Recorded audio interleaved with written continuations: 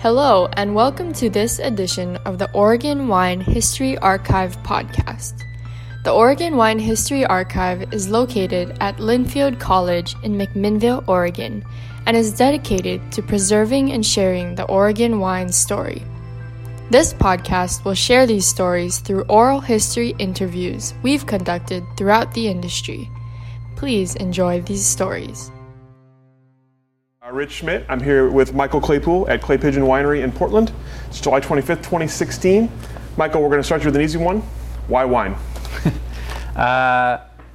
Well, I think for me a lot of wine got into a few kind of reasons. One, I think what I love about wine is the same thing I really love about food, which is really about bringing people together. I see wine as a piece of food, and thus it's all about what goes on the table.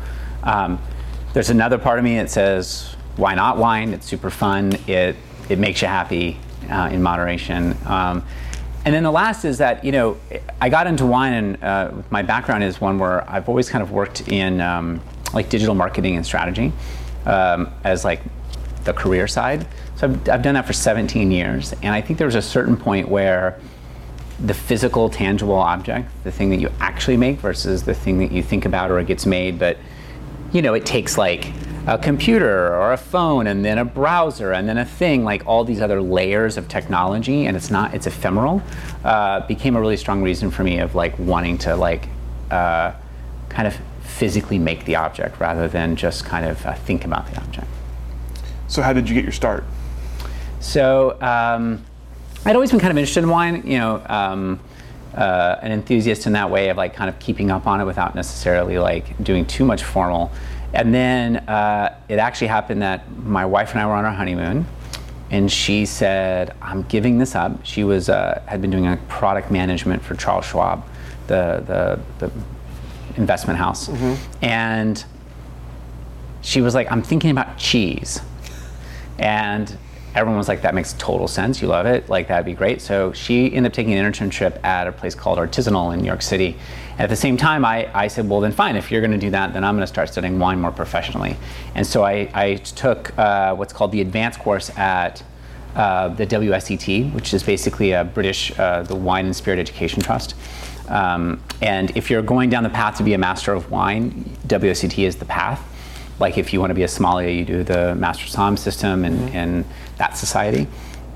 So I took classes, which was like 16 weeks, really intensive. And then because I didn't want to lose the knowledge, then I took a job at a wine shop, did nights and weekends. And then that led to the opportunity to be a sommelier, kind of gain the experience. And then that led to getting a chance to go out to Sonoma and make in 2005 at this point. And so I went out to Sonoma to make at a Pinot maker called Papa Pietro Perry, two gentlemen. They were about 8,000 to 10,000 cases. And so did a harvest with them and then kind of caught the making bug at that point. And so you started with garage wine, is that right? Tell us about how you learned to actually make it. Yeah, so it's really interesting. So about 10 years ago, my wife and I did a project called Cheese My Hand, and we went around and we did interviews, kind of like what you're doing. We did oral histories of cheesemakers around the country, of kind of what was happening with the artisan cheese scene that was starting to emerge. And so I spent a whole summer interviewing, chatting, working on the farm with these guys. And then at the same time, this was right when I had just been doing the winemaking side. So I started getting more conversations with winemakers.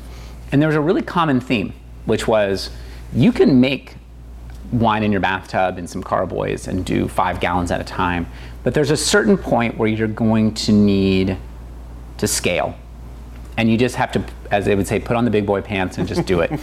So we moved out here in 2008. As soon as we bought our house and harvest came around, I went out and found a grower who I think was amused by me and sold me 1,000 pounds of grapes, which to me would make enough to do 1 barrel. So I bought enough to put it in a normal fermenter, these 1-ton fermenters that a lot of us use, so I could go through in essence, the chemistry of it. So that I would understand the heat transfer, I'd understand kind of the movement in that way. And that then let me then move it into a barrel and be able to go through the whole process at the scale. So in '09, I made 1 barrel of Pinot Noir just for friends and family to kind of learn the process and see what I thought of it. And then, as it so happened, I was walking in the neighborhood and came across a neighbor who, his garage door was open and he had all these barrels in there. So I walked up and I was like, wait, are you making wine here? And he's like, yeah. And I was like, is that legal? And he's like, yeah, it's totally legal in Oregon. And I was like, oh wow, because in California and New York, it's not legal to have residential making commercial. Interesting. And so he's like, yeah, you just got to do this, this, and this. And so I thought about it for a while. 2010 came along, made another barrel. And then by 2011 decided, all right, let's do this. And so I converted our house garage into our winery. So that was our first location of Clay Pigeon, was a 2-car garage, and we made 3 barrels of wine. That was it. And the idea was very slowly we'll just make in the garage and slowly build up. But then we found this space soon after and decided to lease it. And so once we did that, then I had to scale pretty quickly to kind of justify the space. Sure. Yeah. So you took an interesting path. We don't talk to a lot of people who were sommeliers first before they started making wine. So tell us about that and how that helped you with your kind of future endeavor. Yeah, to me, I think in some ways, like, look, you listen to a lot of folks. They started because they really just wanted to be with the land. They wanted to they were super into the make process. They're into systems. For me, again, I'm so excited that I came in from this other angle, because it really, I think, one has allowed me the ability to kind of contextualize what it is that we all do and why the decisions we make, but also the styles that we can ultimately make. I think it's really interesting and it's not really a criticism necessarily, but I always find it fascinating when I talk to a winemaker and I'll mention this wine or this wine region, and they don't really know what that is. And to me, I think that's so integral to the history of how we got to some of the places that we are, the styles of wines and those differences based upon regionalities and the microclimates and the terroir, as they say. And so I found that to be really invaluable, but I also think it also just gave me a very specific point of view, which is that wine is food. And I think from that, it always has led me down a path of thinking about, well, what would we serve with this?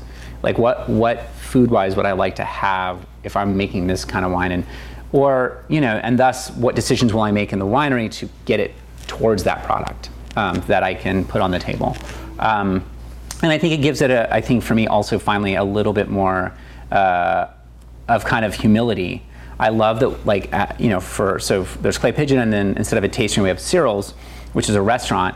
And what I've always loved is that we have wines from around the world on our menu. It's not just our wine. And partly that's because, one, I don't want to drink my own wine all the time. And I don't expect anyone else to either. But two, that I think it helps give humility and kind of keeps you in check of what it is that you're doing, how good is that product. Because there's amazing wine being made, and if you really are into it and you're an enthusiast, you should be wanting to bring in all of those wines and be like, isn't this amazing? And try to find your place on that shelf with them. Yeah. So you mentioned earlier that you had to scale quicker than you were anticipating. Yeah. So take us through the kind of trials and tribulations of how that went. Yeah. So we got this space, once we knew we were going to be getting the space, it became this really interesting dance of will we be ready in time, and thus I'm going to order more grapes. If it's not ready in time, then I'm going to have all these grapes and know we're ready to make it. Not enough room. But so we ended up arriving. We went from basically about 3 barrels, about 75 cases in 2011, and then in 2012 we scaled to about 550. So a big jump, but not so insane. But it was kind of amazing because other winemakers would come in this room and it would just be 6 barrels and 4 fermenters, and they're like, "What? You have all this room?" And I was like, "I'm getting there. It's just because I do think that is one of the things. Winemaking. What's fascinating, talking to neighbors who are brewers, every day, every few days they make, which can be exhausting because you're just starting all over again. It's a lot of cleaning. I always say winemaking, cheese making, beer. All of it. It's just about cleaning. But the other part is they get a chance to kind of perfect the system. Mm-hmm. Wine, you get one a year. I mean, technically, sure, you could buy frozen or get grapes from it, but for the majority of us, we make wine once a year. So it's a little more of a high wire act of like, can I get this done? And am I going to do all the decisions right? Because you get it wrong, you don't really even know fully, maybe for a while, that you maybe didn't like the outcome of that experiment you just did. So I think that I think the thing that's been fascinating was like to grow, like to jump, tenfold almost, but then have that counterbalance of the systems that you need to kind of like, what's the flow going to be? And even to this day, like we've now done 5 vintages, this will be our 6th coming up. Like every year I start the year going like, wait, what did we do here? Like, because there's always some little moment that you're like, right.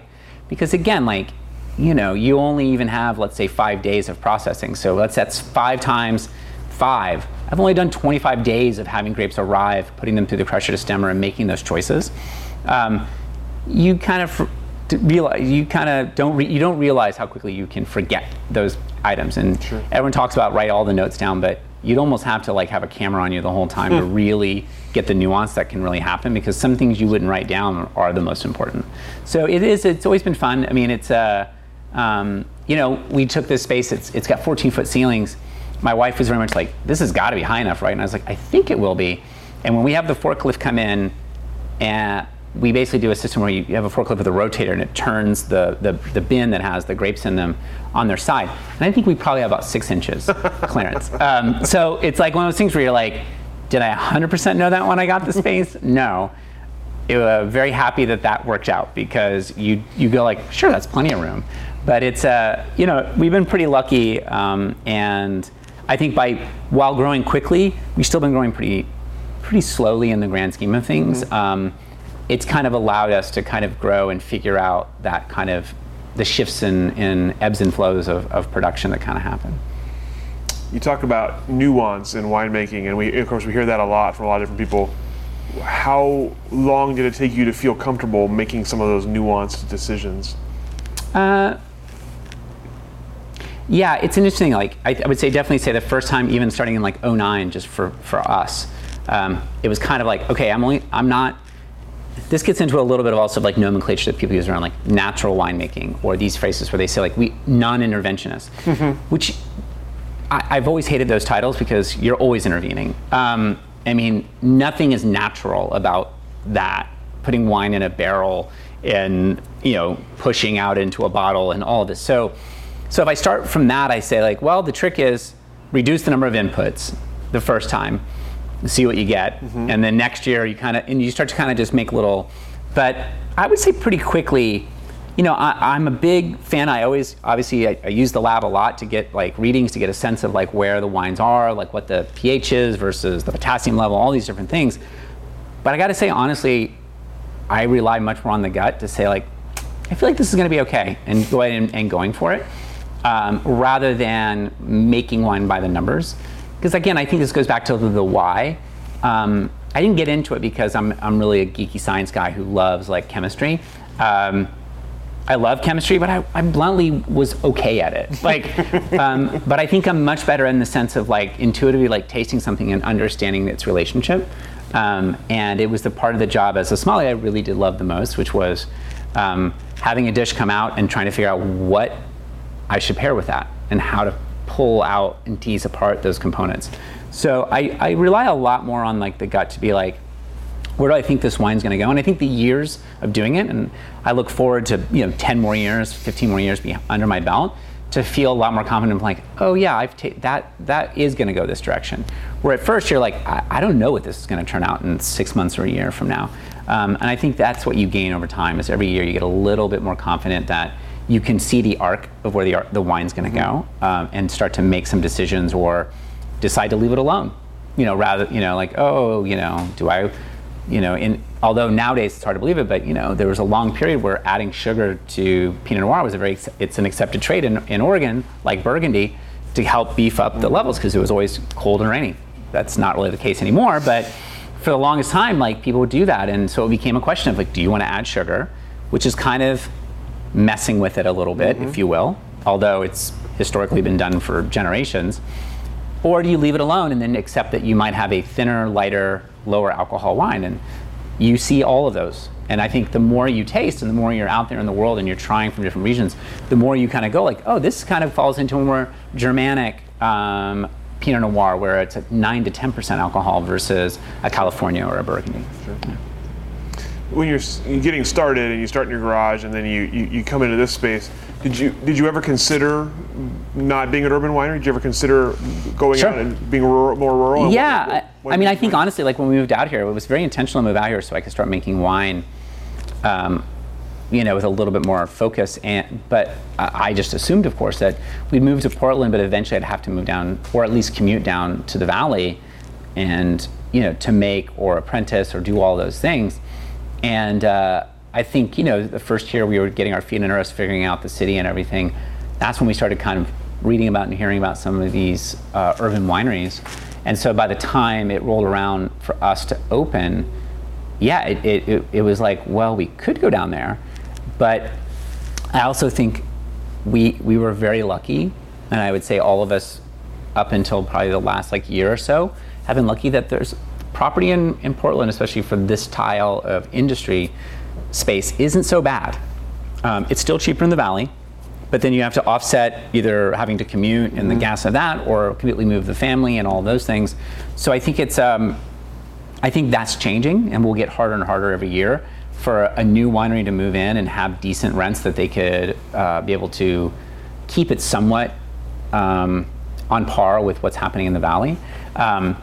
But I do think that ultimately, what urban allows you is the ability to start to grow and become like a massive winery.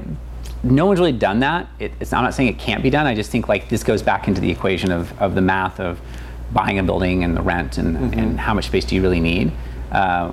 So I think it's, I think for me it was always, of course I'm gonna have to move down there, and then realizing, people like Hip Chicks on the Southeast, they had been here since '02 and showing no, you can do it here, find a cool space and make a go of it. So what are some of the differences you see between the urban wineries and the more rural wineries as kind of a group? Well, I mean, the thing that we always kind of say is, as urban wineries, if you live here in Portland, I love going to wine country, but it's a commute, and it's a day. If you're gonna go down, you're gonna spend all day and maybe visit 3, you can pull off. Unless you're gonna go to a place like Carlton Winemaking Studio where there's a group of them in one spot. It's hard to hit a bunch. What the Valley has is the scenery. It's bucolic. It's this beautiful, up on the hill or looking out over the vines. It's all within that context, which is, I think, really powerful and really amazing. I always say, for Portland, I think what we always talk about is we like to hang out with each other. And you can do that a lot better here than when you're spread out through the Valley. Unless, again, you're making on the outskirts of Dundee or a town where you can somewhat find each other a little bit easier. On the whole, it's a little more isolating. And so you have your space. And so I think what I love about it is the community, and that, we live here. We like Portland. We don't want to leave Portland. We want to be a part of this community. And to show that you don't have to travel. Well, as we always say, we'll let the grapes travel for you. We'll bring the grapes rather than you having to go to the grapes. But yeah. And how about your clientele? We hear a lot of reactions from urban winery about you can't have a winery in the city. There's no grapes here. So how is your clientele? Have you educated? How have they caught on? It's interesting. I think in Oregon, I think actually people get pretty quickly. I mean, there's always the question of where do you grow your grapes? Most of the questions are not that. The number one question is always where do you get your grapes from? So they already instinctually understand the relationship that there are growers, and we always say we're like breweries. Breweries very rarely grow their own, malt, barley, and having their hops. They're working with farmers, and some of them are very local and some are really far. For us, same kind of math applies. You can go further away. I have grapes that come from the Rogue Valley. It's a 4-hour drive. Some people will get from California even and have them trucked up, or you can get something that's 40 minutes away down in the valley. So I think that the education is there a bit about, no, it's great. We work with vineyards, and I think that that's also a really interesting thing, because I think that there's a whole group of customers to them, you're not really a winery unless you have the land. Estate, as they call it, estate winery. And, I don't really have a response to that. I'm like, I would love to have my own vines. It's a very expensive proposition. And so I think that unless you're starting with a fair amount of money or interesting relationships to pull that off, it's really hard to do an estate winery nowadays, unless you're in a brand new wine region that's up and coming. So I think it's we're always, I think, going to be a group that does that. But I think the flip side is, like, when you're in the city, you're getting a whole group of people that normally would never go to wine country. Sure. Because they don't really see themselves as wine people, yet they like to drink wine. They feel that that's because it is a very different experience, like driving around, going out, it's very bucolic. Like, all those things start to happen, and it creates a tone that I think that we try to push against by being, like, much more accessible. We're just like you, like, we listen to, like, rock and roll and, like, whatever else you want to say, like all these kind of, like, antithesis to high on the mountain kind of thing. So I think that's where we kind of find our place. And yeah, it means we're going to lose some customers because they don't bluntly like it. They want the bucolic. And look, if you're coming in from out of town and you're visiting, I get that. I totally get that. You want to see really what the land looks like. Because ultimately, for all of us, whether you're growing the grapes yourself or you're buying them, it all goes back to the grapes. So if you don't have any relationship to that, then this is a bit problematic if you just think like they just magically show up someday. Because that does happen. People say, like, they don't really understand when harvest is. They just assume, like breweries, they think you can make anytime you want. And it's like, technically that's somewhat true, but not really. People don't really do that. They don't get that it's a harvest, like picking tomatoes, that it has a season when it becomes available. And so I think that's where we spend more time, is probably talking to people about seasonality and what we're expecting out of the weather and how that's going to affect the grapes. So tell us about the name Clay Pigeon and how that came about. Yeah, so Clay Pigeon started because of my last name, Claypool. So when I was thinking about the winery, I did not want to name the winery after myself. I'm not a big fan of putting my name on the label. And then I actually did some research anyway and found out I couldn't because it was already taken in California. I think actually, I may have this wrong, but I think it's by Les Claypool, the Primus, from Primus. His family has a winery in, like, Anderson Valley, and so I couldn't do that. And so we started thinking about what's another name, and we started just playing out. And there's this joke about either you do the family name or you do the band name. And a really great winery here, and he lives in Portland, makes in the Valley. It's called Love and Squalor, and Matt makes this beautiful wine, and I love the name because I always found it was like a great band name, Love and Squalor. So we started playing around with the name a little bit, of being like, well, what else could we call it? And someone threw out Clay Pigeon. Some friends were sitting around, and there was something about Clay Pigeon that I really did like because I felt it was kind of indicative. Making wine is a bit like that. It goes back to that you get one chance a year. So this thing gets thrown and you just hope you hit it. And it's going away from you and it's getting smaller and you just hope you hit it. But in essence, you're making choices and you're doing certain techniques, but on the whole, you won't even know if you hit it for a while. And it can take a year, 2 or 3 before you even go like, yeah, I'm liking this. So I do feel like there's something about skeet and about clay pigeons. So clay pigeons, again, are the little orange skeets for those that maybe don't know. But I do think that it has a very nice metaphor for what we do. And tell us about the hand symbol that's part of your winery also. Yeah, so our logo, because of Clay Pigeon, we actually were playing around with that and decided to do the shadow puppet for bird. So basically it's 2 hands that are drawn. And I think that again came, 1, to show a little bit more whimsy about the name, but 2, to show the handmade nature, to kind of keep connected that this is a product that is not, that is every step we are touching, and it is there are machines, but those machines are doing some key heavy lifting, but on the whole, like, we're in there every day. So we were really kind of interested in the idea of the handmade nature of this product and what we do. Okay, so my name is Stephanie Hofmann, and we're here for part 2 with Michael Claypool at Clay Pigeon Winery, and it is July 25th, 2016. My first question for you in this part 2 is, the wine industry has really started to become an event-focused industry lately, and we saw that you've really embraced it here with many events for like businesses and weddings. And so we were just wondering, was it like having events on top of making wine and having that balance? Yeah, I think when we started this space, when we saw this building and we decided we wanted to kind of move in, we had a couple of things happen. One, we were like, well, we could have a tasting room, but a tasting room kind of makes sense when it's again, like out in a place and you go to it, you try the stuff, you buy some bottles, you leave because you're coming from out of town. And again, if you live in the city and your business is in the city, you should be part of that community. And so we immediately embraced the idea of having much more of like a wine bar restaurant as a way to highlight our stuff, but to have other stuff, but to kind of really be a place that people could come daily rather than feeling like it's a special occasion or this is what I do on Saturday.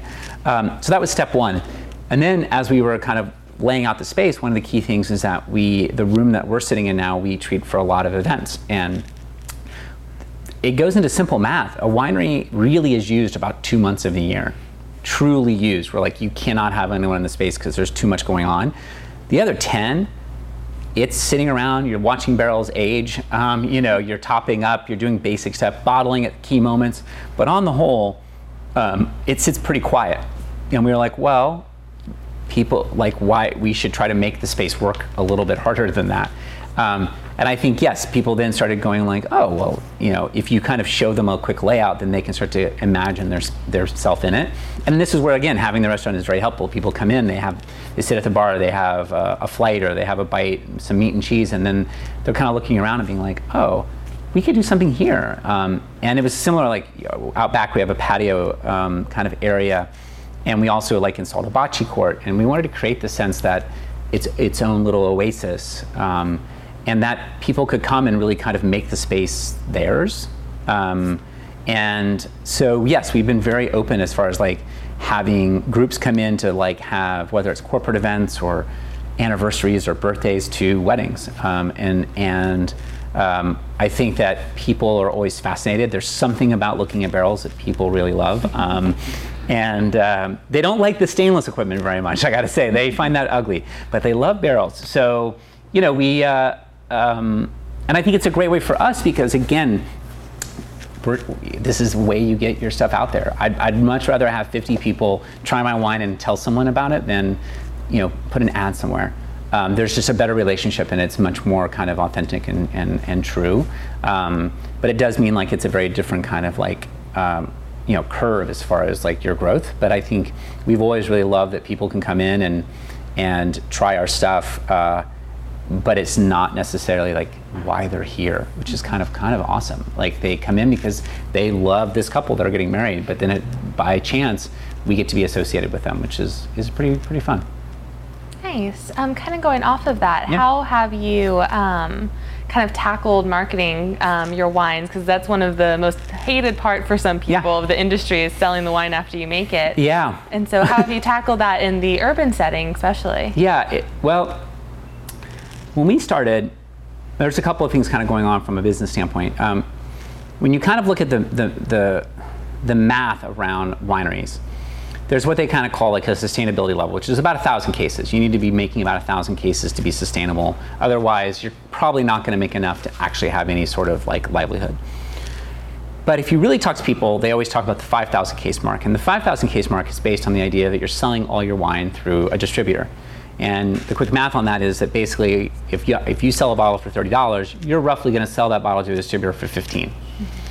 So you do the volume to make up the loss in profit. Our idea when we started thinking about the urban setup was, could we create a space, a wine bar, restaurant, whatever you want to call it, but a space that basically is open for X number of nights that we can sell not just at retail but at restaurant price. Then sell some through distributor, but through that mix, not have to go to 5,000 cases, could we hover closer to like 2 or 2,500? And so that's been kind of the business plan we've kind of followed and we're growing to. We're not there yet because we've been taking our time getting there. We sell 99% of our wine through the front door, either through the restaurant directly or through wine club or events. And partly that's just been a volume game, honestly. Like we just haven't, while we've been growing, we just haven't made enough wine. We've sold out everything as we go. Soon we'll reach a point where we're gonna have more volume than we have demand coming through that front door. So we're gonna need to go to a larger kind of venue, and that's where we'll probably look to distributors to help us with that. First, probably within Oregon, and then have conversations outside as we kind of diversify the portfolio. But so far I've been very lucky on the sales side. I haven't had to, I agree, the selling of it can be a little daunting. And so I've been very lucky in the sense that, you know, we have a good crew working over here that are passionate about our product, and so they help us sell it every day. Good. What is your favorite part of the wine industry? It's a good question. You know, it's a funny thing where I really loved the sommelier side of the job. The thing I always hated at the time was just the hours. It's a really intense experience, especially working at a pretty high-end restaurant. But I loved, I've always loved basically, and this actually happened even at the wine shop, which was like trying to, as fast as possible, learn what you like and determine what's the thing that's gonna make you the most happy. You know, the making of the process and that is super fun. It's always cool. There's 1,000 decisions that people don't realize that you're constantly like having to decide at any given moment. And that's really fun in its own way. But it's also very like nerve-wracking. You know, these wines are sitting in a barrel and I could mess them up and then make vinegar very quickly. It's also a terrible business model because you're paying for the stuff up front and then you spend 2 to 3 years waiting for it to come to, so all you have is inventory, just inventory on inventory. So that side of the business is like, it has its challenges, it has its headaches, but I love that moment because I always say like, if I'm having you try a wine, you do not need to know anything about this wine except, do you find it yummy? If you don't find this wine yummy, there's no reason to tell you about the vineyard or the make process. None of that matters. It just doesn't matter. Like, find you something you really love. That is still the thing I love the most, and that is, I think, the thing I love about having the wine bar is like the ability to still have those interactions, to go talk to someone and them say, I don't really like red wine, or I never drink, like a woman coming in saying, I never drink white, and I'm like, what? And I'm like, that's crazy, what do you mean? And she starts talking about it more, and I'm like, oh, okay. And then I was like, well, what do you normally drink? You drink this, okay, I think I can find you something. And like watching that moment happen, because I think a lot of times, especially I think in wine, it's not a cheap mistake. If you order wrong, it can be quite expensive, especially out. You can spend 10, 15 bucks on a glass of wine and be like, you know, beer, $4 or $5, you're like, you know, not the end of the world. It just feels different. So I feel like our job in the industry is to really kind of elevate that to be like, no, that's not good enough. Like, you should love this wine that you're drinking. You're spending good money for it. And so I still think that is one part of the business I really love, because I think it's really helping activate for people that pleasure and that there's this relationship to like what they're having and being like, no, try it with that. I think you're gonna love it when you take a bite of that salad or this dish. Because I think that's the moment that they see it beyond a way to relax or like have a good time with their friends, and see it as like, again, an integral part of the table. Cool. What organizations are you part of in the wine industry? This one, the only one I'm in, is called the PDX Urban Wineries Group, and so it's a trade organization, marketing organization that is of, at this point, 14 urban wineries. So we help promote each other, the industry that obviously urban wine is a legitimate thing and you should be checking it out. And we end up holding about 3 events a year. But largely it's also a great opportunity, you know, to have access to other winemakers to talk through issues you might have, like, could I borrow X, to whatever it might be. Those things are still like a key part of it. But that is at this point the one organization that I'm part of. I haven't really done as much down in the valley yet, and partly it's just because I still have my day job. Between the day job and then coming to the restaurant on certain nights, like, it's hard to really kind of find the time to kind of be respectful to the organization and be a true member. So I picked my one. What is the future for Clay Pigeon? I think for Clay Pigeon, like the idea is to, as I say, like, we have this hypothesis on what's the size we can get to. I think in the next couple of years we're going to find out if I was right or wrong. But my hope is that basically to keep growing a bit more. Like I said, I didn't get into this because I want to make 100,000 cases of anything, or even 10,000 cases, to be honest. I like the hands-on approach and stuff. So I want to keep it small. But I think the next phase would be, obviously taking the wine out and starting to kind of see it placed in other kind of key cities. That I think is always fun and always enjoyable. Like I travel a fair amount, and it's always great when I hit a city and I open it, I look at a wine list and I see one of my friends' wines on the list, and it's always like there's an ego there that's like, oh, I'd like to be on this list too someday. And I get it. Like right now, I don't have enough to make it really worth their while to deal with me. So I'm really looking forward to the next few years doing that. And then what is in the future for the Portland urban winery industry? I think it'll be really interesting next, let's say 5 years. I think Portland has grown so fast, and the intensity with development, I think is going to be a really interesting moment to see how much we're allowed to stay a part of this community.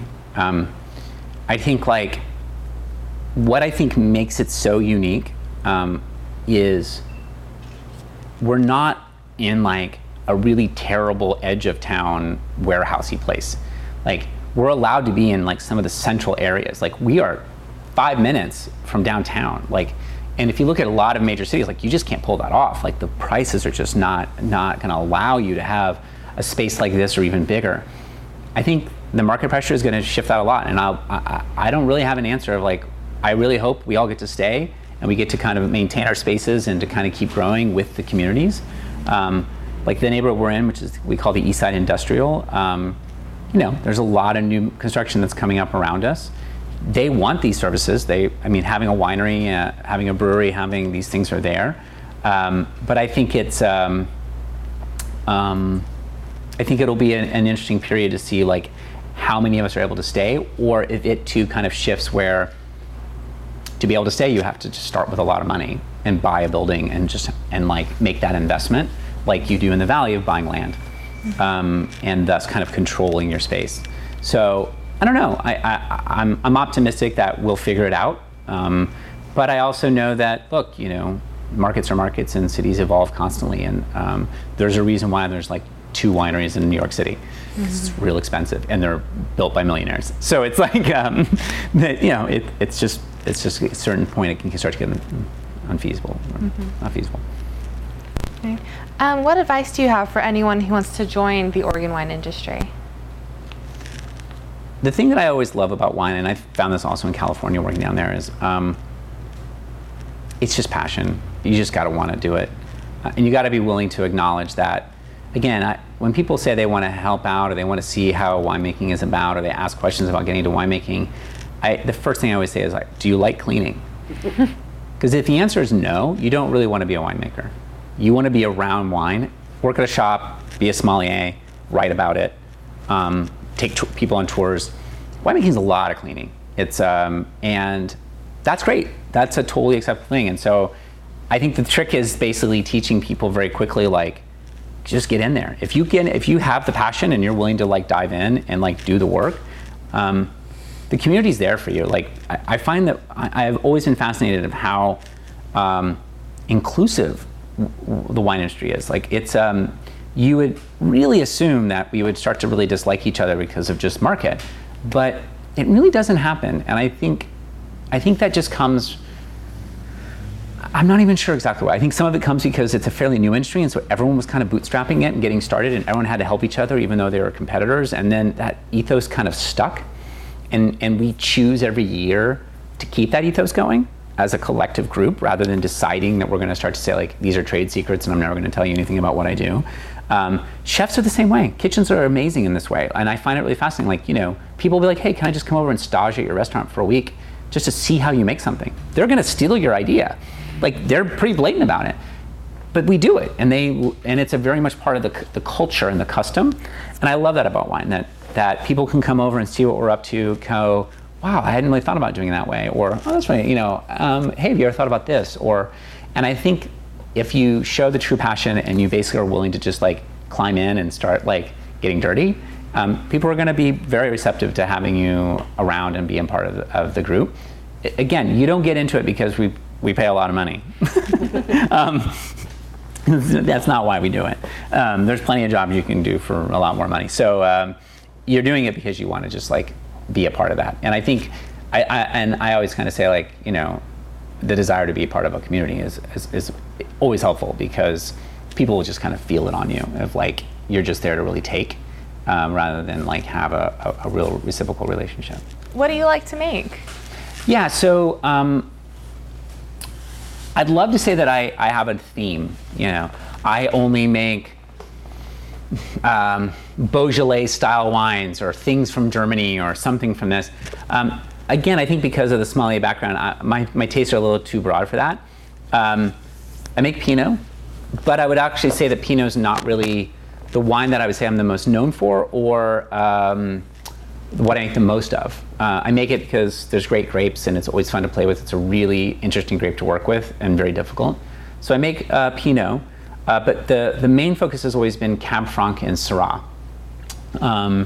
And again, I wish I could say like I make things from the Rhone. No, I have like Loire, and I have like the Rhone kind of as influences.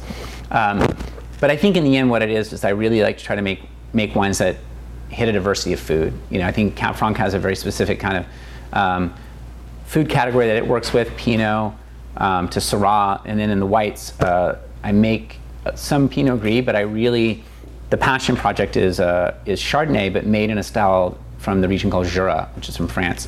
And Jura is known, and it's gained a lot more attention in the last few years because they make these highly oxidized whites. So what it really entails for us is we process the Chardonnay, we put it in a barrel, and then we don't open the barrel for 3 years. What's happening is it's every day it's evaporating, and so by the time we actually bottle the wine, it's going to be down probably 5 to 8 to 10 gallons. And what's happening slowly is that it's turning to vinegar slowly, but because it's a controlled amount of oxygen, it becomes more like a light sherry. It becomes highly oxidized, and like nutty aromas start to come through. It gets really golden. It's a style of wine that I love, and I love it with food, and I got introduced from the sommelier side. So I've been experimenting with that a bit more, which is always kind of fun. Though again, it takes forever. So 3 years, then you bottle it, and you wait maybe another year. So I'll never see it, before it's done. But that's the kind of the stuff we like to make here. Awesome. Anything else? Good? Okay, well, thank you so much. Thank you. Thank you for joining us for this edition of the Oregon Wine History Archive podcast. And thank you to all the supporters, partners, donors, and interviewees who have made our project a success. Be sure to check out our website at OregonWineHistoryArchive.org for more interviews, plus photographs, wine labels, and more. And stay tuned for more interviews as we tell the story of Oregon wine. The Oregon Wine History Archive podcast is brought to you by the Oregon Wine History Archive at Linfield College. The executive producer is Kiana Anderson. Producers are Rich Schmidt, Rachel Woody, Stephanie Hofmann, and Camille Weber. And a special thanks to all the Linfield Archive students who have contributed to these oral history interviews over the years.